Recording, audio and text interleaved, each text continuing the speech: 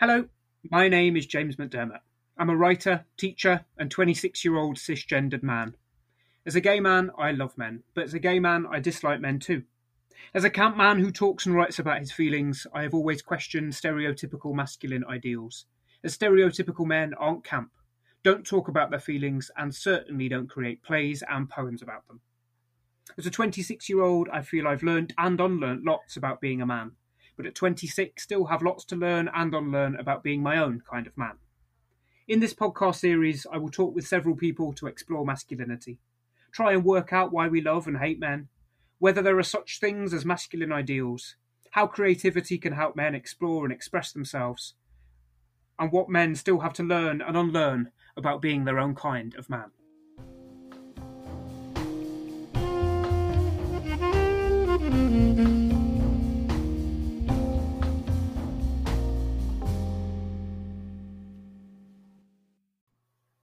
In this episode, I'm joined by David Whitney. David, hello. Hello. Can we start by asking you to say a little bit about yourself and what made you want to come on to the podcast today? Sure. Well, professionally, I work as a theatre director. I do a lot of work with young people and with communities in my practice. And I wanted to come onto the podcast really because I've been listening to some of your previous series and I've really found them quite illuminating and quite interesting and enriching from the point of view of my sort of path and what I've discovered about myself. And I think on the advent of me turning 30 this year, a lot of things have kind of become a lot clearer in my life, and I've kind of got a lot more clarity in kind of who I think I am, what I stand for, and the values and morals that I stand by. And I just think I quite like to share aspects of my story with other people because I don't know many people who've had a similar experience to what I've had, but I'd like to think that if anyone out there is having a similar experience to what I've had, that they can gain some solace and insight and know that they're not on their own with it. And I think that's the whole point of this podcast, is to provide that comfort and to educate and to provide that warmth. What an answer full of intrigue that I now want to unpack to find out what you've learned about yourself on that 30-year journey. So let's start at the beginning of things then. Can you remember your relationship with masculinity and identity and gender around 6 years old? Were you privy of what it meant to be a boy? Did you feel like you were a boy or any pressure to be a certain type of boy? What was your relationship with gender at that age? So, 6 years old, so I was an only child, so I didn't have any sort of older brothers or younger brothers to kind of, play with in that sense. Although I did have friends at primary school. 6 years old was quite interesting time because at six I lost my nana on my dad's side, and I was very close to my nana. Remember, even now, like when I think about her, I was very, very close to her, and even though I only knew her for 6 years, so I think I was dealing with a bit of that on that year, and that idea of loss. But from a masculinity point of view, and being a boy, I think I was just into things that most boys that age were into. Um, I I guess I was just quite happy. I was quite a happy child. I think, if you speak with my mum and dad, like they would say, I was quite a happy child. I was quite confident and quite gobby at times, I think. And you know, I used to love like play acting and role playing a lot when I was a kid, like lots of kids do. And there's old home videos of me at sort of 6, 7, 8. One of the earliest memories I have is I used to wear my dad's apron as a cape in the kitchen and sing ABBA. So I would sing, I think the song was "Ring" by ABBA, and I would dress up as Freddie Mercury and mince around the lounge as him, and I would do all sorts of weird and wonderful things. I was always the lounge in parts of my house became stages throughout. So no wonder I ended up working in the theatre industry. um, so yeah, I was quite happy. I quite enjoyed being six, and I wasn't really that. I just enjoyed being six really, and being a boy. I don't think anything really kind of came into it in that sense. That makes me very happy to hear that you were happy at around 6, because we've spoken to so many people who were already starting to have discomfort around being a man, or ideas of gender around that age. How did your parents respond to your kind of singing ABBA songs and Freddie Mercury? Were they really encouraging of kind of your performing that? How did your parents respond to your expressing yourself like that at 6? And were you aware that you were playing Freddie Mercury, you weren't playing a footballer, for instance? Were you privy to those things first? I guess so. I mean, a lot of my mates at school are into football. I mean, my dad, bless him, really did try. I think when I was growing up to get me into sport, not because he felt like that's what a man had to do, but just because I think, well, he's really heavily into sport himself, and I think it was just one of those things. I never felt a pressure. It was just something I just wasn't very good at, and B, just didn't particularly enjoy going out on a February morning in the cold. Um, and so I never really, um, I never really sort of um, was swayed by that. But my dad would show me clips of Freddie Mercury at Live Aid and stuff, and my dad was a huge Queen fan. My mum would I'd watch with mum things like Calamity Jane when growing up, and The Sound of Music was one of my favourites. And I think they've said to me in like more recent years, like they've got a lot to like answer to for the way I've turned out, but in a nice way. Do you know what I mean? So yeah, there was nothing kind of really masculine in that household in that sense. I don't think we've talked about this in kind of private conversations away from this podcast about our kind of time around 6. But I think hearing that mine was really similar. Dad wasn't particularly sporty, whereas your dad was, and never kind of encouraged it. Will buy me a football, but it never really went beyond that, nor was there pressure. And yeah, just similarly, mum was raising me on sitcoms and Strong Women and Victoria Wood, or Oliver and Annie and all those things. And then they turned around at 18 and said, I don't know why you're camp. I really can't work out where it's come from. That's so true. So, moving on to those teenage years, and let's say around 16, by that time, how would your relationship with masculinity, identity, sexuality changed, if it had changed? Oh, it changed quite dramatically, I think, at 16. I felt very different, very much an outcast. I was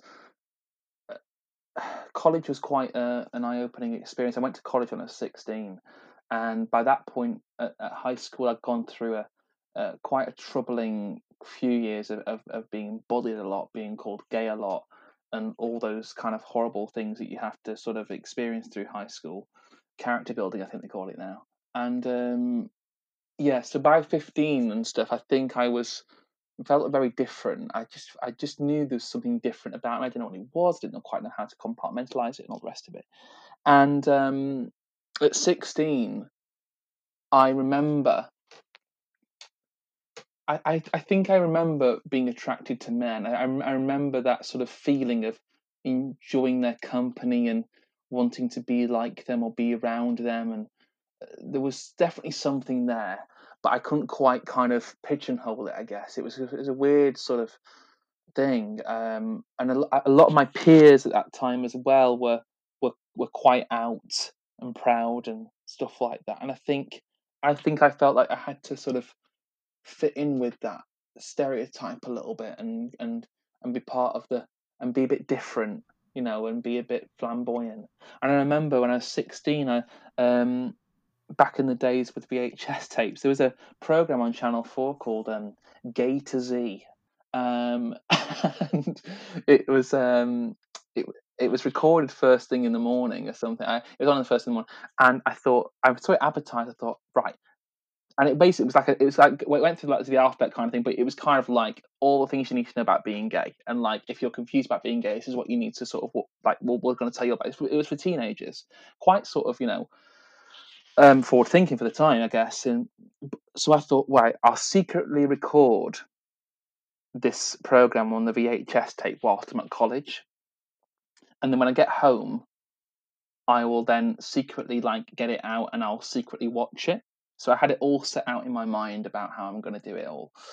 And I get a phone call at college in the middle of the day, and um, and my mum says, "Oh, what have you been recording on telly this morning?" I was like, "Oh," and then suddenly I go bright red and fluster.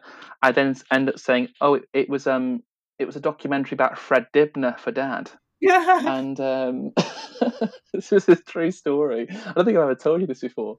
And No. yeah, no. So then I come back in the evening, and it's the atmosphere in the house is quite icy.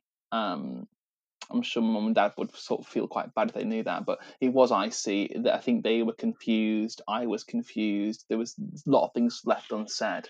And we had this whole conversation where essentially I came out to them in that sense. I came out and said, I think this is what I think I am. And they were quite concerned, I think, and weren't really sure if I knew exactly what I was saying. And I think by the end of that conversation, I kind of convinced myself that I wasn't gay, but I was bisexual. And I think I kind of came out of the door and went, oh, I'll actually, I'm going to keep one foot in for a while, you know. So that's kind of what happened at 16. But I definitely knew that there was a change in me, and think I was just trying to express that, and I had no one to talk to about it, and I guess, and so, or to try and sort of express what it was I was feeling. It was really hard to do that. And anyway, I know it's kind of going ahead a little bit, but I kind of went back in the closet in some respects, and then I came out again more formally and more kind of like with pride and with like this is who I am by 18. But by that point, I think my mum and dad had got used to the idea of homosexuality or whatever, and they'd seen it more in the culture and in the zeitgeist and stuff, and they accepted it very openly and warmly. It was during an episode of Midsummer Murders, which they paused for me to tell them about it, and yeah, it's funny how you pick your moments, don't you? I'm still giggling away about the Fred Dibner line. I think so much I want to unpack in it, and so much I empathise with. I'm kind of moved and annoyed by the fact that I too had a coming out at 16 to parents, and then they kind of talked me into thinking it was bisexuality as well because they couldn't deal with it, and then kind of came out fully at 18 after going to uni. I remember being there for the first week, and I'd already started dating my first boyfriend within that first week of uni, and I phoned mum and said, "Oh, I've met a lovely girl," and she said, "It's a boy, isn't it?" And I said, "Yes," and that was how it was done. So I think it's lovely to know that you had a similar experience, and I wasn't alone in kind of parents confusing me into thinking I'm bisexual for 2 years, but also annoyed that we were both almost denied that truth a little bit earlier. And similarly, just having those experiences where you secretly record things on video. I feel that's such a 90s kid thing. I used to record episodes of Footballers' Wives before I went to bed because I knew the actors playing the footballers would be in the showers nude, and it would be the only way of kind of seeing a naked man pre-internet. Uh, and whilst I was never caught doing it, I remember kind of coming home to watch them, and it was a secretive, guilt-laden thing, which is really sad in hindsight as well. That our explorations of sexuality had to be so furtive. You said you'd felt stirring. By 16, you knew you had stirrings, and that kind of really nicely expressed sentiment that you wanted to be like and be around men. When in your life did you think they emerged? Do you think they emerged at 16, or were they there kind of 8 to No, 10? they were there much earlier. I think kind of year 9, year 10 at school. So what's that, like 13, maybe 14, possibly even earlier, but not really kind of giving it that sort of much thought. I think I just knew I was different or a little bit. I wasn't quite the same as others, but I didn't know what that meant or why that was different. And then I think I discovered this term and this lifestyle, and I think I just hooked onto it because I thought, oh, maybe that's what it is, um, without kind of really knowing all the you know the details of what that actually meant. I think I just thought, oh, this is what I'll be. This is the armor that I'll put on, for a while and see how that feels.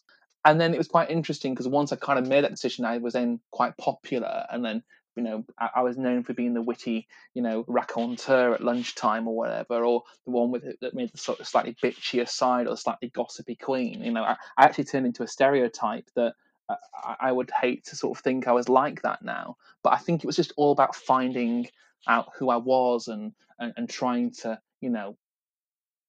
compete, I guess, with my peers and compete for that sort of top dog. Like, if okay, you can be camper, I can be camper. I can go one step further, etc., etc. And I would wear makeup and I would wear mascara, etc., etc.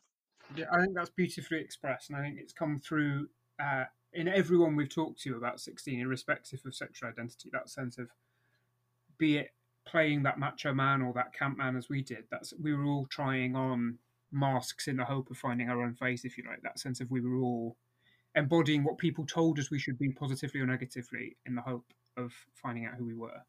Uh, so let's talk now then, kind of beyond 16 into your 20s. What did that look like in terms of leaving college? I know you went to drama school. What was happening with your relationship with gender and sexuality as you went through those institutions? So by the time I'd left college and when I moved to London when I was, well, actually no, I first went to university for a year, then dropped out. Very much lived the gay lifestyle for that year. Dated guys. We just that was it. That was my life, and I was starting to discover what that lifestyle meant. I think, and and I think a lot of it. I think I was just attracted to the hedonistic way of, like, meet pulling people in clubs, or like, whatever it might. I think there was part of me that was quite attracted by the grandeur of it. I think I was just doing my own thing in London. I was too busy trying to get into, like, the nice private clubs, and the going down into Soho, and like I was like, these are more my people. I want to be out here with these people. I don't want to be in Walkabout.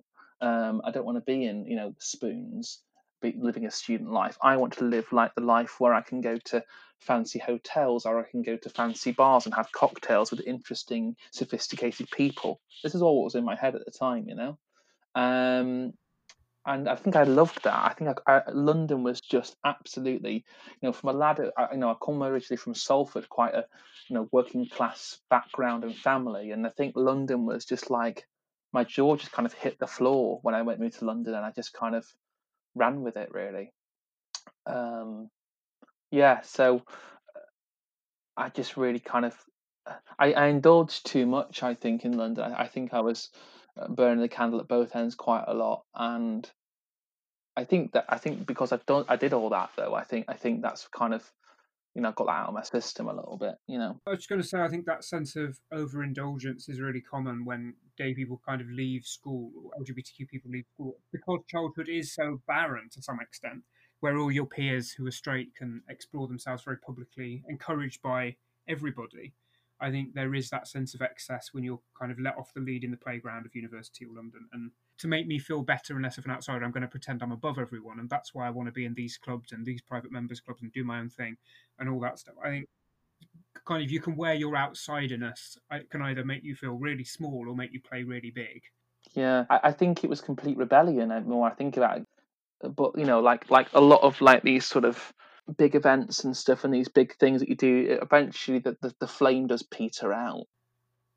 Can you remember who or what changed that and made you kind of leave that lifestyle or curtail that lifestyle, mellow into a more mature version of yourself, which is who I met initially when we met about 4 or 5 years ago? I think for me, it was definitely moving out of London. Um, so kind of 24, 25. I was in a relationship at the time, um, and I moved to Suffolk because my partner at the time had got a job in Suffolk, and I think I'd got a bit kind of tired of London.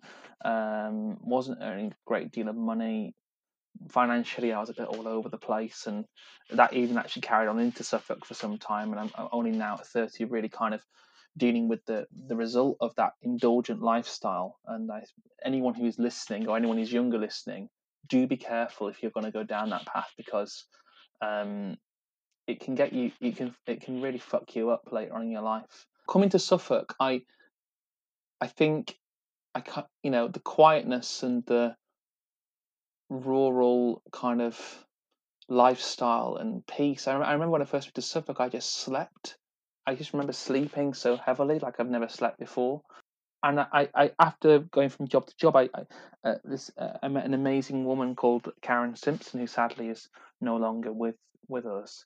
And she was my first real mentor, really, in life, in the professional world. And she took a chance on me. It just made me reevaluate kind of what my purpose is and what I want to do. And I just threw all my energy into my work and working with young people and communities and changing lives in that way. And I think all the um, flamboyancy, indulgence, hedonism, whatever you want to call it, just kind of didn't interest me in the same way. Thank you for sharing that. So that feels like a nice place to bring us to where you're at now at 13. You started the podcast by saying you feel like you've reached a place of real serenity within yourself and a real sense of understanding. Can I ask you to talk about that journey then from the late 20s to where you're at now? Right, settle in. 'Cause a lot changed. A lot changed between the ages of 28 to actually in the past 2 or 3 years. So towards the end of my last major relationship, that relationship actually lasted for about 10 years. I think more and more I was coming to the conclusion and the idea that I just didn't feel like I was fully gay. Yeah, it's a weird thing to sort of talk about, really, because it completely took me sort of left field. And I remember that very vividly. I moved back to Manchester for a time, and I went to a house party with my then partner, and the house party was full of gay men, LGBT people, and stuff like that. And I just sat there with my glass of wine, and I felt like 19-year-old David would have adored this. This would have been his scene. And I just sat there, and I just thought, I don't belong, just because I didn't feel like it was a world that I recognised anymore. It was weird.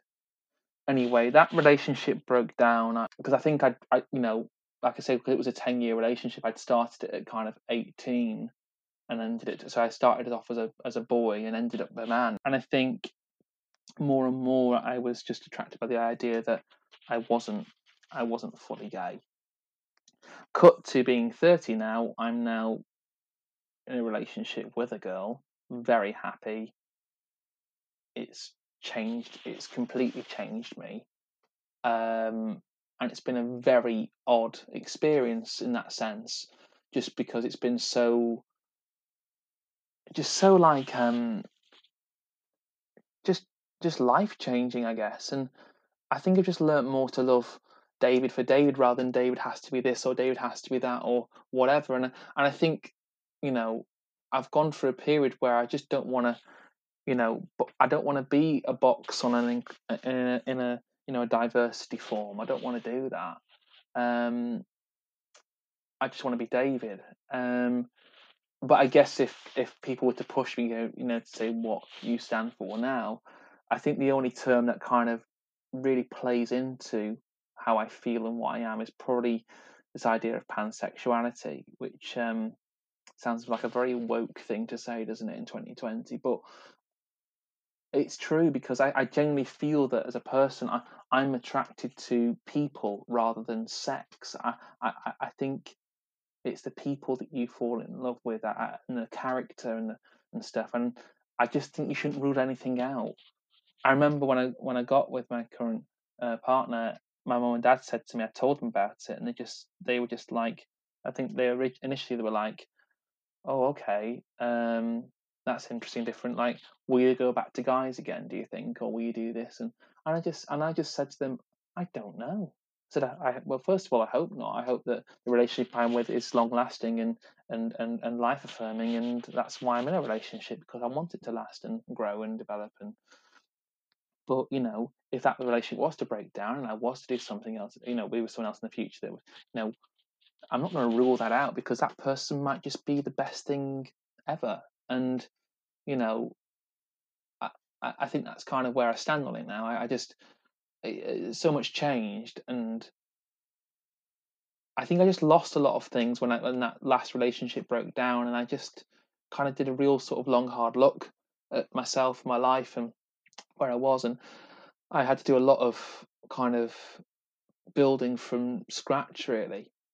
Lost a lot of friends, lost my job. Financially was up shit creek without a paddle. And so I just had to go. I just had to kind of really hang on to those fundamental parts of me that still made me feel worthwhile. And I think that's kind of why I have survived in that way to where I am today. And I'm very happy and content in where I am. But it's taken a lot of work for me to get to that stage. Thank you so much. It's just lovely to really hear it and kind of be re-nourished by it, if you like, that sense of you've had such a blossoming in the last couple of years. That said, you've just said things in there that we haven't talked about privately before that have made me kind of reflect on my own journey a little bit. That sense of whether, because we were told we were gay so young, before we discovered who we were, there is a sense of maybe we kind of wore that identity a little too soon without fully exploring other avenues. Can I ask a little more about that? I've thought at length about this before and chatted with other gay men about this. That sense of, I think I'm definitely very gay intellectually. In that sense, I'm really drawn to the culture, really drawn to the texts, really drawn to that camp lifestyle and the sense of humour. And I think maybe a little more so than I am physically.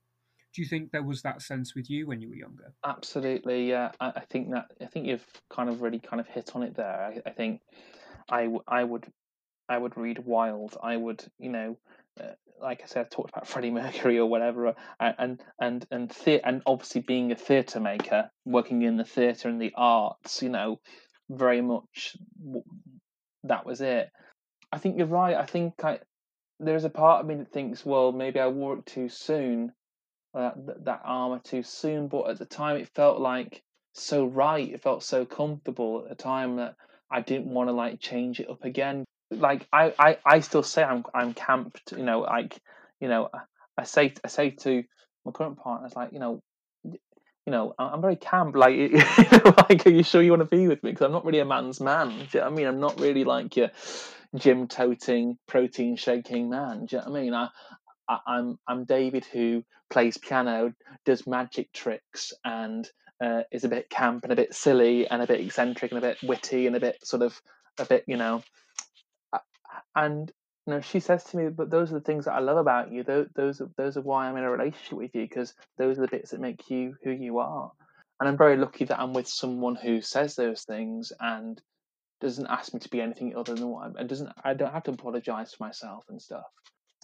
But the way I think and the way I interact with art and culture is probably more from a homosexual standpoint, just because those stories interest me. So I think another question I'd like to ask about sexuality and gender and the relationship between the two. Do you think your realization that you were gay and then your realization that you were pansexual uh, changed your relationship with masculinity? Do you think one fed into the other? Yeah, I think there was an element of that. David the gay man was very feminine, I guess, very kind of, whether that be kind of in the way he dressed or the way he presented himself, whether that be putting on the makeup or putting on the mascara or wearing the tight fitting jeans or the Cuban heels or whatever it might be that he was like. But the David I am now, like, I would say is from the outside, a more, dare I say it, I don't know, what a more straight looking man. And that's not a conscious decision.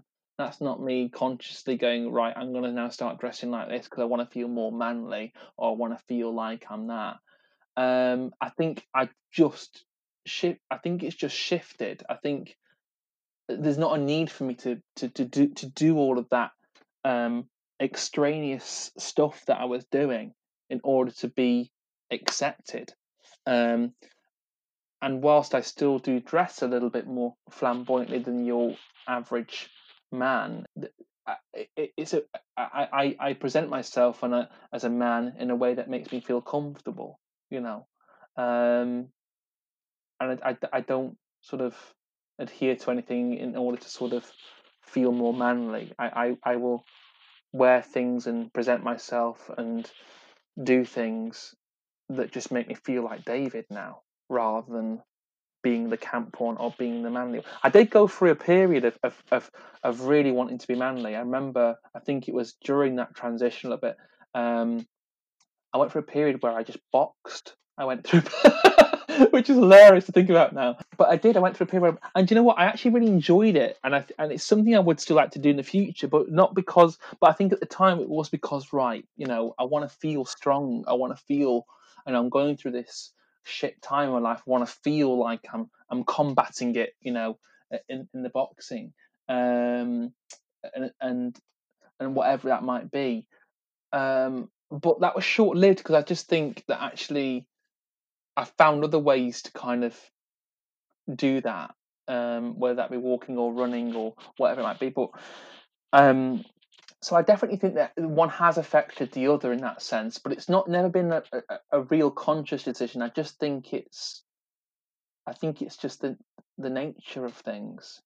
I think, and the relationships are in change that as well. Um, I think that's really important. It does change depending on who you're with. I mean, my ex partner was a very flamboyant person, and would wear very flamboyant clothes, and I think I was always trying to compete, not compete with that, but be at the same level. So when we were out as a couple, it was like the show was on. Do you know what I mean? We'd love to stand out and cause a scene. Whereas now I much rather would try and blend into the background a bit with my coffee and a book. so, but there we are. I think That's there's life, isn't it? lots to unpack in that. I think certainly I'm fascinated by that notion of camp dress, and first and foremost, I think some people just love wearing those clothes because that's who they are. But I think it's kind of camp dress and flamboyance is a way of peacocking and letting other gay men know you're a gay man. And yeah, we've Yeah, chatted absolutely, absolutely. about this before as well. That sense of uh, it's also trying to look spectacular because we might still not feel spectacular, or certainly didn't feel spectacular when we were younger and overlooked or looked at in a negative way. I think Yeah, that linked a lot with uh, campness and dress. But I'm really struck by the fact as well that when you were having that, I don't want to call it a crisis of sexual identity, but that change in sexual identity, it was dealt with unconsciously or consciously in that very masculine way of fighting through boxing. I thought that was a really kind of striking thought when you were talking. So, as a final question to you, if you could go back and talk to a younger incarnation of yourself, be that your 6-year-old self who was kind of living their best life playing Freddie Mercury, that 16-year-old self who was feeling like they had to perform a version of something to fit in and felt a little bit bullied and ostracized, that excessive self in their 20s, whoever you go back to, what advice would you love to give to a younger incarnation of yourself about masculine identity, gender identity, sexuality, whatever you'd like to give them? gosh. Wow. I think I would say to them to embrace every facet of who you are. Embrace your campness, but also embrace your kindness. Embrace your love, embrace your creativity, embrace your musicality. Explore it to its extremes if that's what you want to do, but don't feel like you have to pigeonhole yourself in order to fit in with what everyone else is telling you to do. Whether that's people telling you that you need to be straight, whether that's people telling you need to be gay, whether that's people telling you to be bi, whatever that might be. You can just be who you are, and that is absolutely fine. Also, don't feel like you have to indulge loads as well in order to feel fulfilled. Try and find things in your life where you don't feel like you have to sort of be on a high wire of indulgence that you could trip on at any time. Um, Try and find solace in the things that just make David happy, whether that be playing the piano or doing magic or um, reading or writing. Don't feel you have to rush at things. Don't feel you have to commit to one way of thinking or one way of life. You just let things be, and just let things manifest the way they want to manifest, and hold on to those people in your life and friends of yours that really do look out for your best interests. You know, those friends that don't listen just to respond, but listen to understand. And I think you'll be all right. I think, yeah, it's quite a lot, I'd say, really, isn't there? I guess. Well, I think that's great advice. I'm just incredibly proud of you and how much you've grown in the last couple of years, and incredibly proud that you're my friend. I think you're lovely and incredibly inspirational. It's been so lovely talking to you. So, David Whitney, thank you very much. Thank you, James. Thank you.